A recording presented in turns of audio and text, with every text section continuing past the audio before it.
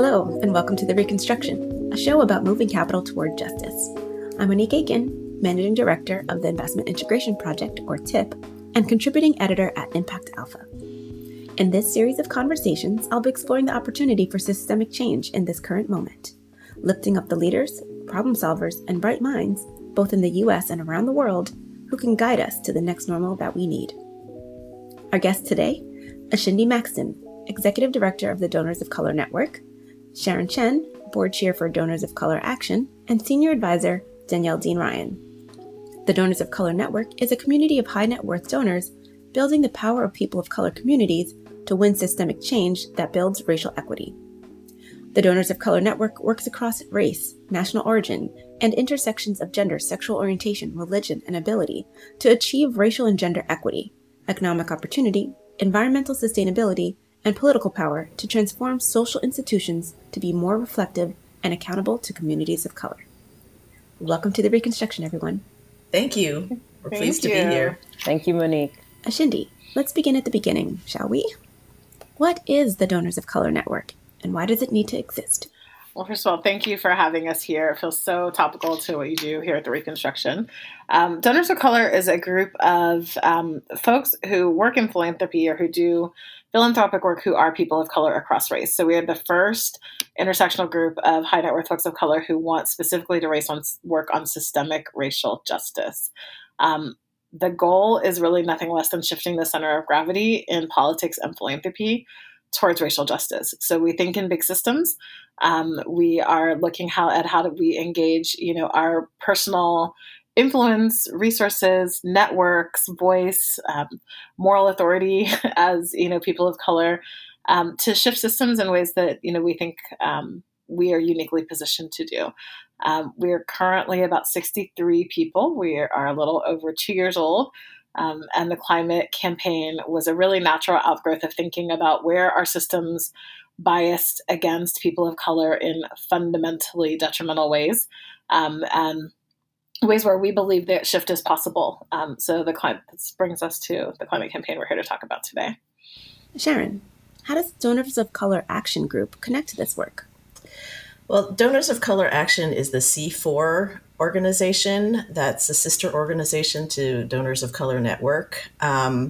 If you're familiar with 501c3s and 501c4s, there's a lot of rules associated with 501c3s in terms of how explicitly you can connect the dots between, some issues and what's going on either electorally or politically. And so Donors of Color Action gives us a lot more flexibility when we talk to communities or in terms of how we work with other organizations. And I would just add quickly here that we want to contest for power. And if we want to contest for power, then, not just do service work, which is valuable and meaningful, but, if we really want to contest for power, we want every lever possible at our disposal. And that includes political levers, which aren't possible if you have only a 501c3. So given all of this, can you share more about the Donors of Color Network's focus on climate justice and the campaign you built in coordination with movement leaders that launched this past February? And what is the goal of the Climate Funders Justice Pledge? Danielle, how about you go first? One of the things that struck me when I was advising the Donors of Color Network is that they're not just looking to change particular policies, but they're looking to do philanthropy differently. And when I interviewed, as I started as an advisor, the members of the Climate Working Group, the members of the board, they'd heard two things. One, how climate impacts were, of course, disproportionately affecting communities of color, but also about the opportunity, about the potential gains in terms of jobs and wealth that could come from the transformation of the economy that's coming. But what struck them the most was how philanthropy was exacerbating some of the challenges, and they were not satisfied to simply put resources into organizations that were doing good work. They certainly do that. But when they saw the study that showed that of the $1 billion or so that was going into the environmental field and climate work from the nation's biggest, most influential funders, the Hewletts of the world, the Kreskes of the world, and that only 1.3% of those dollars were going to organizations whose organizing principle was justice and that were focused on communities of color. They said, how do we find a lever to make that kind of systemic change? And out of that emerged the Climate Funders Justice Pledge, which asks for two things. One, it asks all the funders, the top 40 funders, for the last 2 years to say, what dollars have I put into communities of color and the organizations that are responsive to those communities? And the second piece is to ask organizations to commit, ask those foundations to commit to getting to 30% of their annual US funding to go to organizations that are led by people of color. And we're really pleased that at the outset of the campaign, there have been a few funders that have joined. So this is super interesting. What have been the results of the campaign so far? I discussed the results on two fronts. One is in terms of the number of top 40 funders that have pledged. And the other one, which is a little harder to measure, but as important, is the way in which the conversation and the priority around fulfilling commitments has changed. So first off, in terms of the top 40 funders, there are 3 of them, soon to be 4, that have made the full pledge. And there are about 8 foundations outside of the top 40 that have pledged, which is really interesting because what you're seeing is that you have the foundations that have smaller portfolios, if you will, being quicker to jump in and say, hey, let's make sure to solve this problem. And that's great. But if you have the foundations that are the largest foundations in the country that account for the lion's share of investments, not pledging even to transparency, then that's a challenge. And I should say, in addition to all those, there are 4 foundations, Hewlett, MacArthur, Barr, and JPB, that at least said, we'll be transparent and let you know in the years for 2019, 2020, what percentage of our dollars went to organizations that, as the movement leaders have defined it, a BIPOC-led, focused on justice and accountable to community. And that's important as well. While, of course, we'd love them to make sure to pledge to the 30%, we know that those that are at least measuring and being transparent about what they're doing are going to want to do better as we update these numbers. The work is not done, though. What we've seen is a number of foundations that have declined for a number of reasons to pledge. And there are about, I'm just counting here really carefully, about 14 or 15 foundations, which represents a lot of resources, who are in conversation with us, meaning we've had 1 or 2 meetings, they haven't blown us off, and they haven't yet made a decision for one reason or another. And then there are some folks that have not responded. And on our website, climate.donorsofcolor.org, you can see which ones have not responded.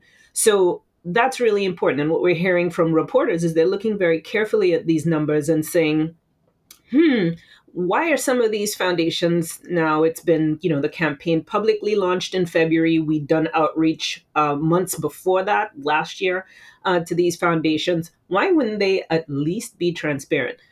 The second way in which this campaign has had success is in changing the conversation. What we're hearing from allies on the inside is that even for the foundations that haven't responded or haven't made a decision, many of them are, for the very first time, actually looking at their numbers. Now, in a way, that's a little sad, right? We have on our website, again, climate.donorsofcolor.org, all the top 40 funders and the link in our FAQ to what they've said about diversity and inclusion being important to their work, and also what they have said in terms of with the racial reckoning we've had in the last year and a half, what they've said post George Floyd.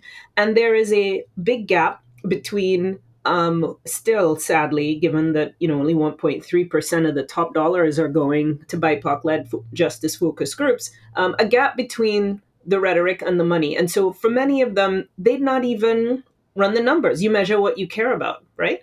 And so they're telling us they need, more time. Okay, let's go figure out the time. But what we have seen is that at major conferences, in informal conversations, in coverage in the press, that this campaign has put this issue as a front burner issue rather than something that people are not talking about. And that you're seeing many foundations, to their credit, saying, even though my numbers don't look that great, one, I'm surprised they don't look as good as I thought. But secondly, I want to make sure and make a difference and do something about it. And we're having behind the scenes meetings as well among foundation presidents to try to address this challenge. And on the eve of COP26 and the United Nations talking about the fact that we're in code red territory, and Biden wanting to succeed with his Justice 40 agenda, we are really thrilled with the progress just in the months this year that we've been working, and the progress that we've seen, while also acknowledging we have a ways to go, and we're going to continue and go at it. I mean, you feel the field changing. Danielle's been here for a long time, so she has a strong sense of who these funders are and what they care about and where the resistance has been. And I think I'm the one and Sharon also knows the field. I'm newer to it. But what I've definitely seen is people having these conversations that they don't normally have to have. And it feels fantastic to be using the position of donors of color to actually have this access, to turn on our Zoom and there's the head of the MacArthur Foundation saying, what, we haven't talked seriously enough about this. We don't normally sign pledges, but we believe this is important and we are going to, commit to reporting our data every year. Those are powerful moments, with very powerful people.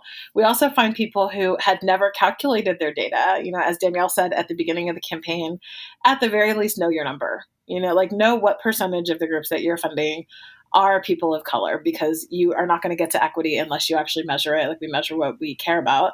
And we improve what we measure, and learning as we have these conversations that so many people who had all the right rhetoric and all the right words, that no one will tell you they're not committed to racial justice. We're not actually even doing the basics of finding out, how are we doing when it actually hits a spreadsheet? What is this? How is our budget reflecting our morals? Yeah. And Sharon here, to tie this back to what the purpose is of Donors of Color Network, really, we came together under the premise that our lived experience matters. And this is a big example of this, because as people of color in our lives, whether it's professionally or whatever context that we lived in, a lot of us have experienced these ideas that, okay, we're trying to, let's say, get a job or get a promotion or whatnot. And there's a understandable but pernicious idea out there that, the donors of the people of color led organizations, they're too small to deal with the big issues, or there's not enough of them. It's hard to find them. They're just not enough in the pipeline. And we know that that's usually not true, and that it's a lack of imagination and habit that holds us as a society back in these issues. And what we've done with this Climate Funders Justice Pledge is noticed a spot where it's very apparent, if you look at the numbers, that as a society we're not playing with all our players on the field, when some of the most inspiring and effective climate action is being led by communities of color. And you think of Standing Rock and what that has inspired across the country. And groups that are doing that work are perpetually underfunded and underestimated. then we realize that as a society, we're not doing what we need to do to move forward on collective action. And if you don't mind me continuing to add here, thank you, Sharon. I would also talk about, thinking about the audience for this podcast, which is one who thinks about economics and investments. And, I think similarly in the investment space, like people of color are a missed opportunity over and over again because the lived experience of the people who are making investment decisions doesn't recognize the brilliance of those types of entrepreneurs. And so you actually lose money, you lose productivity. And I think there's research that backs that up that Monique, you could probably point us to, that says when you invest in women and people of color, you get outsized results when you invest in them at scale. And we're finding the same thing in the climate movement, which is we know this to be true. You can actually document it when you look at things like Standing Rock, like the outsized impact to the funding that went there was phenomenal. Like it might have created one of the biggest sea changes in terms of like international perspective. People from all over the world came to Standing Rock and there was minimal investment, that went into it. But the people who make funding decisions are primarily middle and upper class white men, sometimes women. Having done this work for some time, we really do know what the decision makers look like. And, over time, we certainly hope that will change with a lot of intention from the field. But in the meantime, the folks who are in those decision-making positions need to realize what they are overlooking, like what is outside of their lived experience that is blinding them to the most effective strategies in resolving the climate crisis. And Sharon, you said something really interesting. You mentioned a lack of imagination. And when we think about the kind of imagination we need to do things differently, you three do not lack imagination. And the leadership behind this work is mostly women of color. You've chosen to participate and prioritize in this radical collaboration, both the network and the three of you working together, the climate justice movement in this moment. So what led the three of you here now? And maybe Danielle, you can share with us a little bit of your story. Then we'll hear from you, Sharon, and then Ashindi. Sure. I fell into philanthropy after I did my master's at London School of Economics and Environment and Development. Someone suggested that I look at philanthropy, and I thought to myself,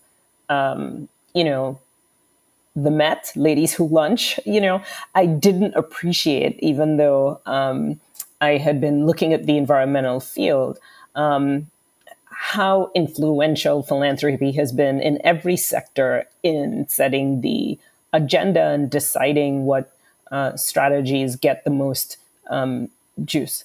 And so I was lucky enough to get into a role at the Hewlett Foundation, where I ran what at the time was one of the largest environmental justice programs, grant-making programs in the country, and had the opportunity to work and collaborate with amazing environmental justice advocates who were pushing very hard to make sure that California's climate efforts to decarbonize its economy and transform it included elements that ensured that those that were most affected got those benefits.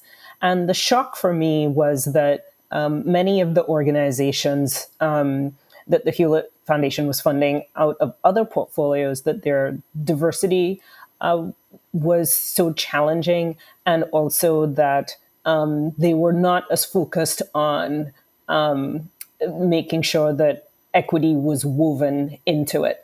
And if you fast forward a number of years, and in the years since I've worked for a second foundation, I worked for the Obama administration at the Department of Energy, what we've seen nationally and internationally is that it's not just a moral issue, weaving equity into policies. It's a strategic issue. In France, you had the Yellow Vest movement looking to push back against environmental policies that were having a disproportionate impact on the poor. And you've also seen the Biden administration currently having its Justice 40 initiative, which aims to make sure that we address climate and equity issues hand in hand.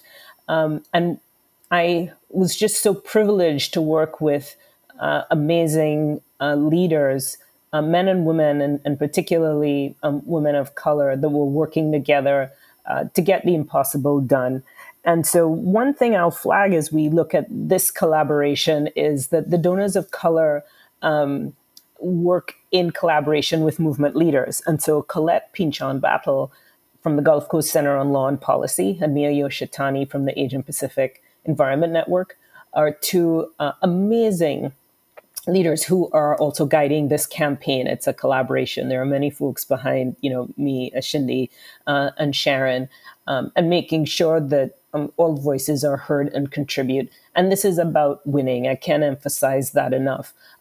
If we are to be successful against industries that are trying to undermine progress, it's going to be critical to make sure that no one is left behind, and that these voices are included, and that their ideas are included. That's such a beautiful truth. And Sharon, would you like to share a little bit more about your journey to here?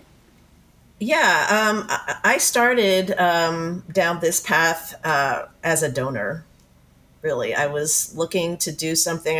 I've been fortunate in my financially blessed in my life through my work, and so I started out as a donor probably almost 20 years ago now in the environmental space. And when I first started getting interested in issues, progress would be blocked, right? Typically, and it used to be that I thought, oh, well, it's just, some problem legislators or people that were bad actors kind of thing. But I start peeling back the onion, so to speak, of what's really going on, and then came to understand, well, there's actually a system propping bad actors up, because as soon as you sort of get one elected out of office, another one pops up.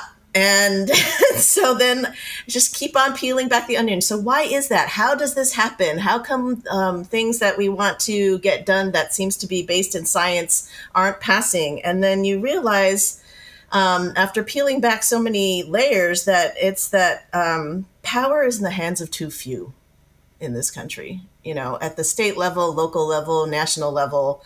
And whatever onion you're looking at, whether it's reproductive rights or environmental causes or social justice issues, or really unsexy stuff like taxes, whatever the onion is, you peel it and you peel it and peel it. And I always came to the same thing, and that power in the hands of too few, and realized that a lot of things would get fixed if we just fix that power imbalance.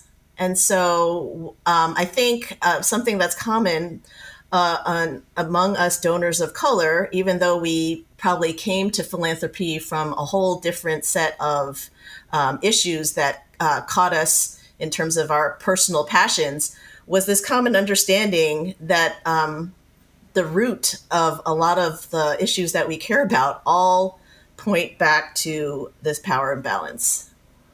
And that's what we're working on. That's what I'm here for. And Ashindi, how about you? Fantastic. Where I would pick up from what Sharon said in terms of demographics of power is also, or the sort of thinking about the demographics of power and who is in power in terms of how you shape these systems, is also that, there are incredible systems that prop up who gets to be in power, which we are also thinking about. And you asked Sharon about the Donors of Color action side of the work. And I do want to just lift that up for a second, because I think it is super relevant to this campaign. A campaign I worked on before I came to Donors of Color was reflective democracy. And the idea of reflective democracy was that our elected leaders should look like the population they represent. And they don't. In fact, white men hold about 5 times the political power they should as a percentage of the population. And there's no coincidence to that. The structures are all set up to maintain sort of patriarchy and white supremacy. And those sound like, very lefty words, but you actually can't describe the system unless you acknowledge those things. So reflective democracy was meant to say, if you had a fully functional democracy, you would have a perfect reflection of the population and the people in power. And so, when I think about what we're trying to do at Donors of Color, it is actually contesting for power across race, across all of the places where we've been denied that power in a very systemic and intentional way. And the only way that we actually gain it is by finding what we have in common. So we are working with women. The Women Donors Network is a part of the group that we work with. We are working with Black folks, and the NAACP is one of our partners. We are working with Latinx organizations. We are working with Native American organizations. We are working with Arab American organizations. We are working with API organizations. And we actually have members from all of those communities inside of our community of donors of color.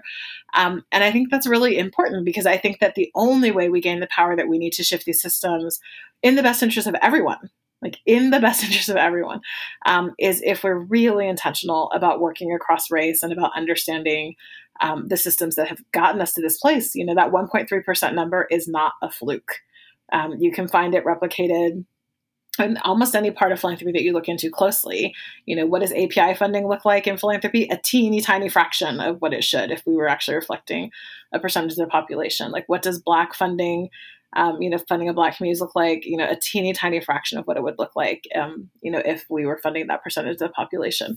So I think having that broader analysis of why we need, women and people of color and people who just care about democracy and the issues, to be in on how you create the most powerful solutions by working together. So what do you all make of the opportunity for real change with respect to climate globally, with the UN conference coming up in November? And Danielle mentioned Justice 40, but is there an opportunity for us to get it right?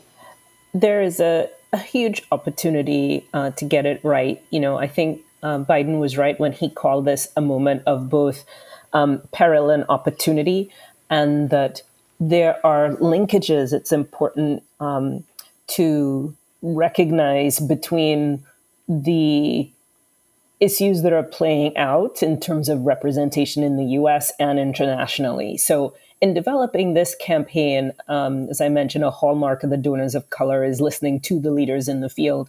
And one of the amazing Indigenous activists, Dallas Goldtooth from the Indigenous Environmental Network, said, remember that often the same companies in the United States that are trying to maintain the status quo are the ones similarly abroad that are attacking and trying to undermine the communities that are most affected, whether it's in Brazil or it's in Nigeria. And so what you're seeing is this collaboration across borders of communities trying to make sure that as policies and agreements are designed, that self-determination is critical, and the voices of leaders from across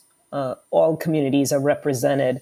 And last year I had, and this is one thing that gives me hope, last year I had an opportunity to interview a number of youth leaders, and the young generation, all of them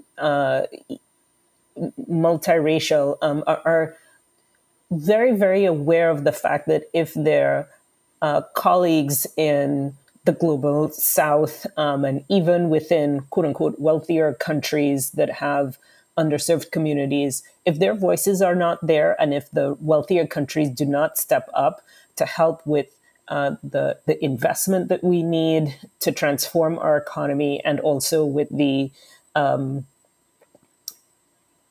mitigation and support that countries need to manage this problem that the elites in wealthy countries have caused, they're working to make sure that that happens. But the U.S. is, of course, critical to anything happening at the scale and speed that we need. Are we getting progress? Yes. The key question is, are we getting progress at the scale and speed that we need? And we have the Biden administration, which has put a number of influential leaders that have deep expertise on equity into key positions at the Department of Energy, at the Council on Environmental Quality, and at the EPA and other places. But we know that government action has to be complemented by action on the ground. And we saw that the last attempt, the Waxman-Markey effort to address climate under Obama, one of the reasons it failed, it was because it was too much of an inside game that didn't have enough equity built in, which ironically oil companies tend to exploit and say, oh, this is going to be, bad for the poor. Oil companies don't care about the about the poor very much. What they are doing is exploiting the weaknesses on our end. So we have to look at ourselves. And so what's critical about this campaign and the timing of this campaign is that we have amazing opportunities and leaders in place that can push through change because of a lot of amazing work that happened last year. But what we need in particular, and I'm thinking about your audience here, for leaders that are trustees at these big foundations, a key question that we've been asking is, are they asking the right questions of their president, the president of their foundation? Are they asking the right questions of their environmental staff? And if you happen to be listening to this and you are on a foundation, a board, and you care at all about equity, you measure what you care about. And one of the things we hope that folks are asking is, where are our dollars going? Is this foundation taking the pledge? And I'll ask, sort of Sharon and Ashindi to add a couple of points there as well. Yeah, I really feel like our campaign is a truth and reconciliation moment that challenges the nation's top climate funders to recognize that the status quo is an ineffective strategy. And we call on them to ensure we're playing with all of our players on the field. I guess what I would add is I do feel hopeful. I mean, I think this is a super hopeful campaign, in terms of the opportunity for real change. As Sharon said, we didn't put everyone on the field. So picture a soccer field to be as international as possible. And your best players, some of them are still sitting on the bench. That's a hopeful moment in your game. In which you can actually get them off the bench and put them in. And we have not resourced many of the people who have the most to gain, the most to contribute to the climate battle. We've left them on the sidelines. We left them starving for resources. So I feel super hopeful, just based on the conversations we've had and based, that people really are taking this seriously as a strategy for change, and also that it will matter. We're in this moment of just such immense climate crisis. It's here. It's at our doorstep. It's not conceptual. And so if we can take the urgency that people feel quite possibly this week in their own bodies to say it is a crisis that we do something differently. And we believe that energy can be harnessed into a change in strategy, and also into getting not just the, sort of funded organizations, but people who have sat back and believed that climate work was something that was sort of done by the Sierra Club and organizations that, a select number of people relate to, and get this to be a place where everyone understands how they are invested and has a path to engaging deeply. Yeah.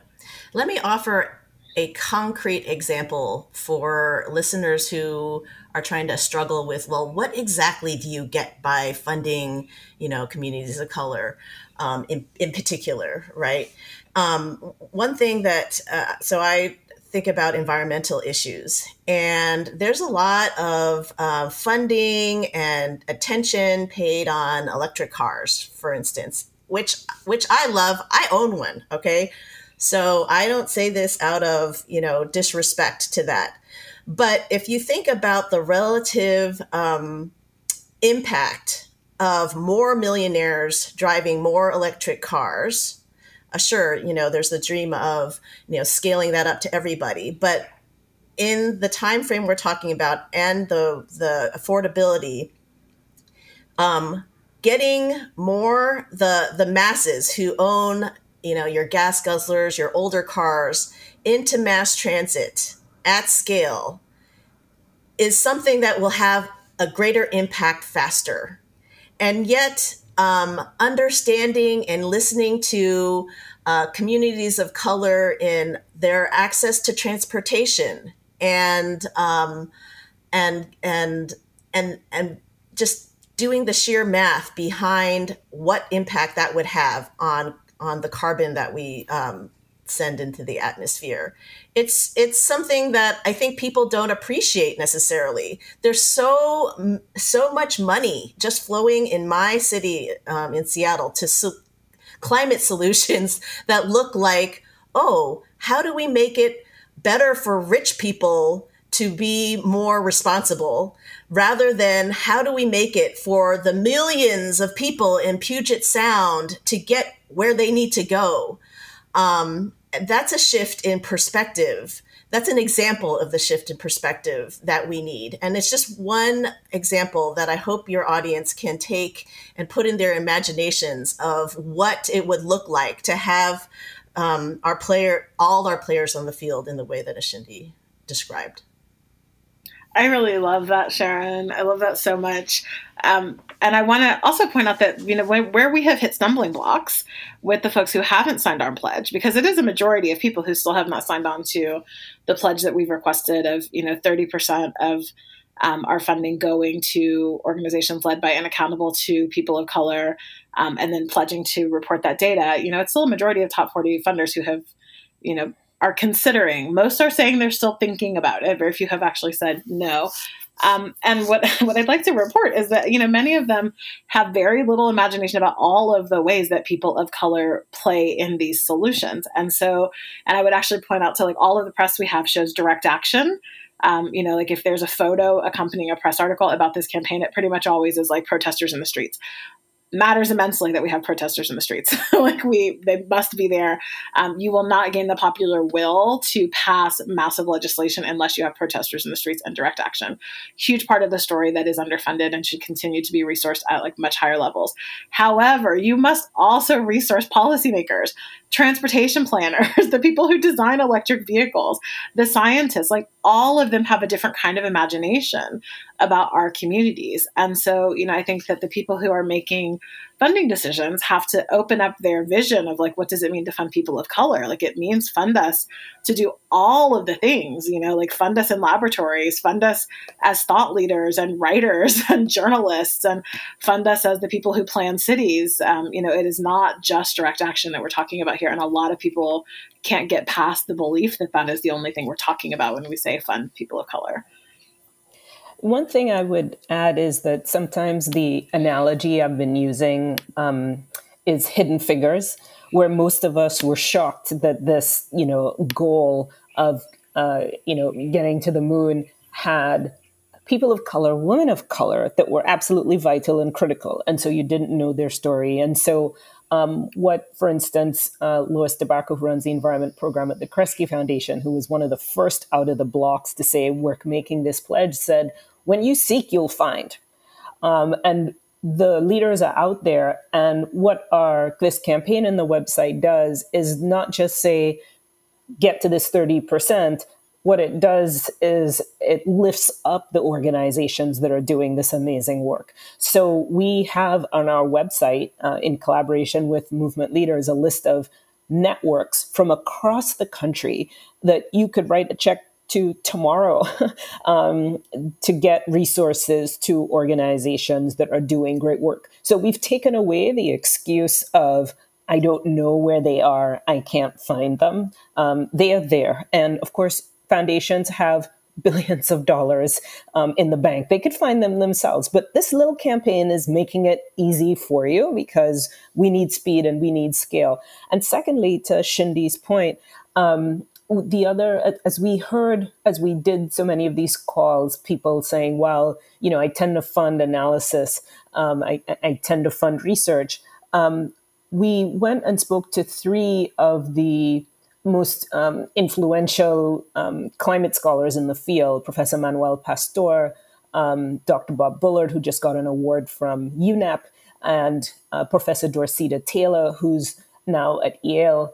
And we created a little Google form that they sent out to all their networks and that we sent out to all their networks. And so on our website, you will find the most current list in the country of scholars that have terminal degrees, PhDs, JDs, etc., that work on climate justice in particular. And we didn't just list them because they happen to be people of color. We list on the website what organizations in the environmental justice world have they worked with, how many students of color do they have coming up behind them? What reports have they put out? And so these are scholars who are also doing their scholarship differently and recognizing that there is wisdom that comes from analysis and scholarship and research, and wisdom that comes from lived experience on the ground. And so we are, again, putting to rest this idea that somehow if you have some particular strategy, that somehow means that you automatically aren't looking at folks of color. So there's a wealth of information there. That's so powerful. And thank you for doing all of that collation and curation. So this work is not for the faint of heart. Where do you each turn for fresh fire, as they say, and the inspiration to soldier on as we journey towards this more just next normal that we seek? Danielle? Well, you've heard these amazing, ladies that I get to work with. We are seeing change happen. And so we're pushing for it to happen at the scale and speed that we need. But to get to work with a collaboration of leaders like Sharon, that are using their wealth and privilege not just to buy another yacht or something, but to partner with leaders to do great work. That really helps to fuel me. And my kids, my 3 kids, of course, also help to fuel me. And I'm originally from the Caribbean, from Trinidad and Tobago. And so these issues around climate are very personal to me, not just professional. For as long as I've been around and sort of known myself, I knew I'd be working to try to figure out how we get the resources and the energy that we need without damaging the places and people that we hold dear. And, there's this term, pleasure activism, and, it's a book, and one of the leaders of Housing Works coined it. When you are doing this work, as much as you're facing these stark facts and these issues, you're collaborating and have such a sense of purpose and getting an opportunity to work with leaders, that just really does fuel you. And even for those foundations that are on the fence, often we have talked to leaders that have said, if it were up to me, I'd make this pledge right away. It's the trustees, or it's the board, or it's the conservative president. And they've given us thoughts and advice. And we've met so many wonderful, amazing folks along the way. So those relationships really help to fuel me as well. Well, I consider this podcast pleasure activism then. There you go. Parlance. And for you, Sharon, what do you turn to for fuel? Yeah, thanks. That's a great question. I'm not going to sugarcoat this. This is a balance for me. There are one way that I keep the fire going and the inspiration to keep going when I get tired, because this work can be tiring, is to stay as close as possible in relationship to people really from the communities across my state. So in Washington State, that's farm worker groups, that's indigenous women especially, and people of color of all stripes and gender identities, etc., sharing with me their lives. So that really helps keep my perspective, I think, fresh, and inspires me to keep on working. At the same time, I also, in terms of a personal tendency, I can sometimes just keep on working and burn myself out. Mm-hmm. And I've really drawn upon some, I think about one friend of mine in particular who's a little bit older than me. She's a Black woman who has been working in these issues for a long time. Her name is Ruby. Hi, Ruby. And she reminds me to celebrate when there are things to celebrate, because I will have a tendency of finishing one thing and then going to the next thing and thinking, oh, well, this isn't done yet. And she's like, no, we take a pause. we have something to celebrate and we will.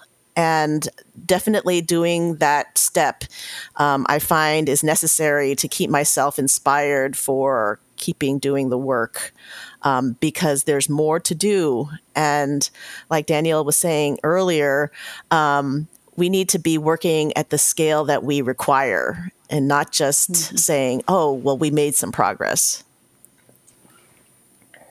Yes, and yes. And as we think about, what is one characteristic of the next normal if we are successful and your work and efforts do not flag, and my work and efforts do not flag, and our work and efforts do not flag? Radical solidarity, where with every decision we make, we look carefully at who's being most affected by this, who could benefit from this, and make sure that we are explicit and rigorous about working that into our efforts rather than assuming that some kind of trickle-down economics or trickle-down environmentalism will bring it to bear. How about for you, Sharon? What's one characteristic this next normal must have? I think that the moment that we've been talking about is about money, right? In this Climate Justice Funders Pledge, or Climate Funders Justice Pledge, and remembering that money is just a proxy, though a very good one, to access to power. And so shifting power is the normal that I feel we need to get to. Couldn't agree more. And if we think about living in the ancestral imagination of others who were powerful in their time and didn't envision me sitting here, being educated, or having access to some of the benefits that I've had access to. But as we think forward, what do we need to do now to be good ancestors if those folks in the future will be living in our imaginations? I think that in order to be a good ancestor, we need to lift up all of our children.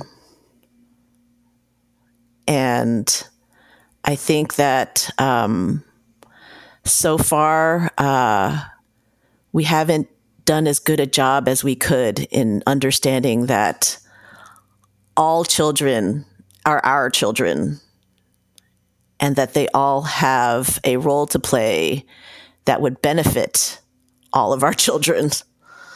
And that's, I think, the fundamental thing that I think about and gives context to what we're doing. We really know there is so much work to do. We understand the debt we owe to our ancestors, and that can lead us to say, hey, given what they did, I'm so lucky, relatively speaking, and so I have to keep going, and sometimes we burn out. And one of the quotes that I like from Audre Lorde is the one where she said, caring for myself is not a self-indulgence. It is self-preservation, and that in itself is an act of political warfare. So what's in store for the Donors of Color Network for the near future, Shindy? So much. We're really kind of overwhelmed with opportunity. And so sitting in this moment, a really fortunate moment, actually, in which we've just received a major gift from the Mackenzie Scott money towards racial justice, and sitting with some thinking about what is the most powerful way to deploy all of the resources, we have, in coordination right now, which is a multiracial community of donors, a new financial gift, the attention that this climate campaign has garnered, which we think is a model. So we obviously want to continue to push this campaign as far and as powerfully as we can. But I think we're also looking for, in terms of the network, what are the most influential places that we can play our role in history? We're sitting in this moment in which democracy is deeply threatened, the climate is deeply threatened, and they have everything to do with race. And you have a media and a political system that actually don't know how to engage with race. So we believe that as this multiracial community, we have an immense amount to give in terms of, again, influence, resources, grant making, elevating the voices of leaders of color towards shaping these systems that are at a historic moment, both of crisis and opportunity, to reshape them towards justice. And I think that we have a very unique role as a community to play in this. So I think much more to come with the climate movement, the climate campaign as a really great model of what we think it looks like when we use our voices together. Listeners can learn more about Ashindi, Sharon, and Danielle at donorsofcolor.org and about the Climate Justice Pledge at climate.donorsofcolor.org. Thank you again for your interest in this work and in this community, Monique. Thank you, Monique, for the great service that you are doing, being such a fantastic ancestor. Yes, thanks so much for having us. This was a real pleasure. And as an invitation to your listeners, we, as Ashindi mentioned, we're at about 60 members right now, and we would love to invite any people who see themselves as not necessarily philanthropists, but people that are interested in making donations of any kind, to invite you to join the Donors of Color Network. We're looking for more members. We would love to have you, and please contact us. I would personally love to talk to you. The Reconstruction is a project of Impact Alpha. The steering committee includes Erica Seth-Davies, Anjali Deshmukh, and Carrie Hansen, with thanks to Dr. Julian Marcel. We have benefited from the wisdom of our brain trust of more than a dozen leaders in the field. To send us your favorite quote or ideas for future guests who you think represent the principles of the Reconstruction, email us at tr@impactalpha.com. Impact Alpha's editor is David Bank, and our producer is Isaac Silk. Special thanks to Lainika Little and Cesar Chavez.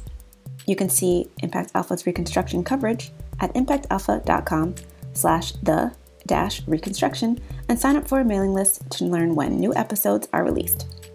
The Reconstruction podcast is free of charge, but it's powered by Impact Alpha subscribers. Join us, impactalpha.com/subscribe. And our closing quote comes from Danielle Dean. She asked us to share another Audre Lorde. It is not our differences that divide us. It is our inability to recognize, accept, and celebrate those differences.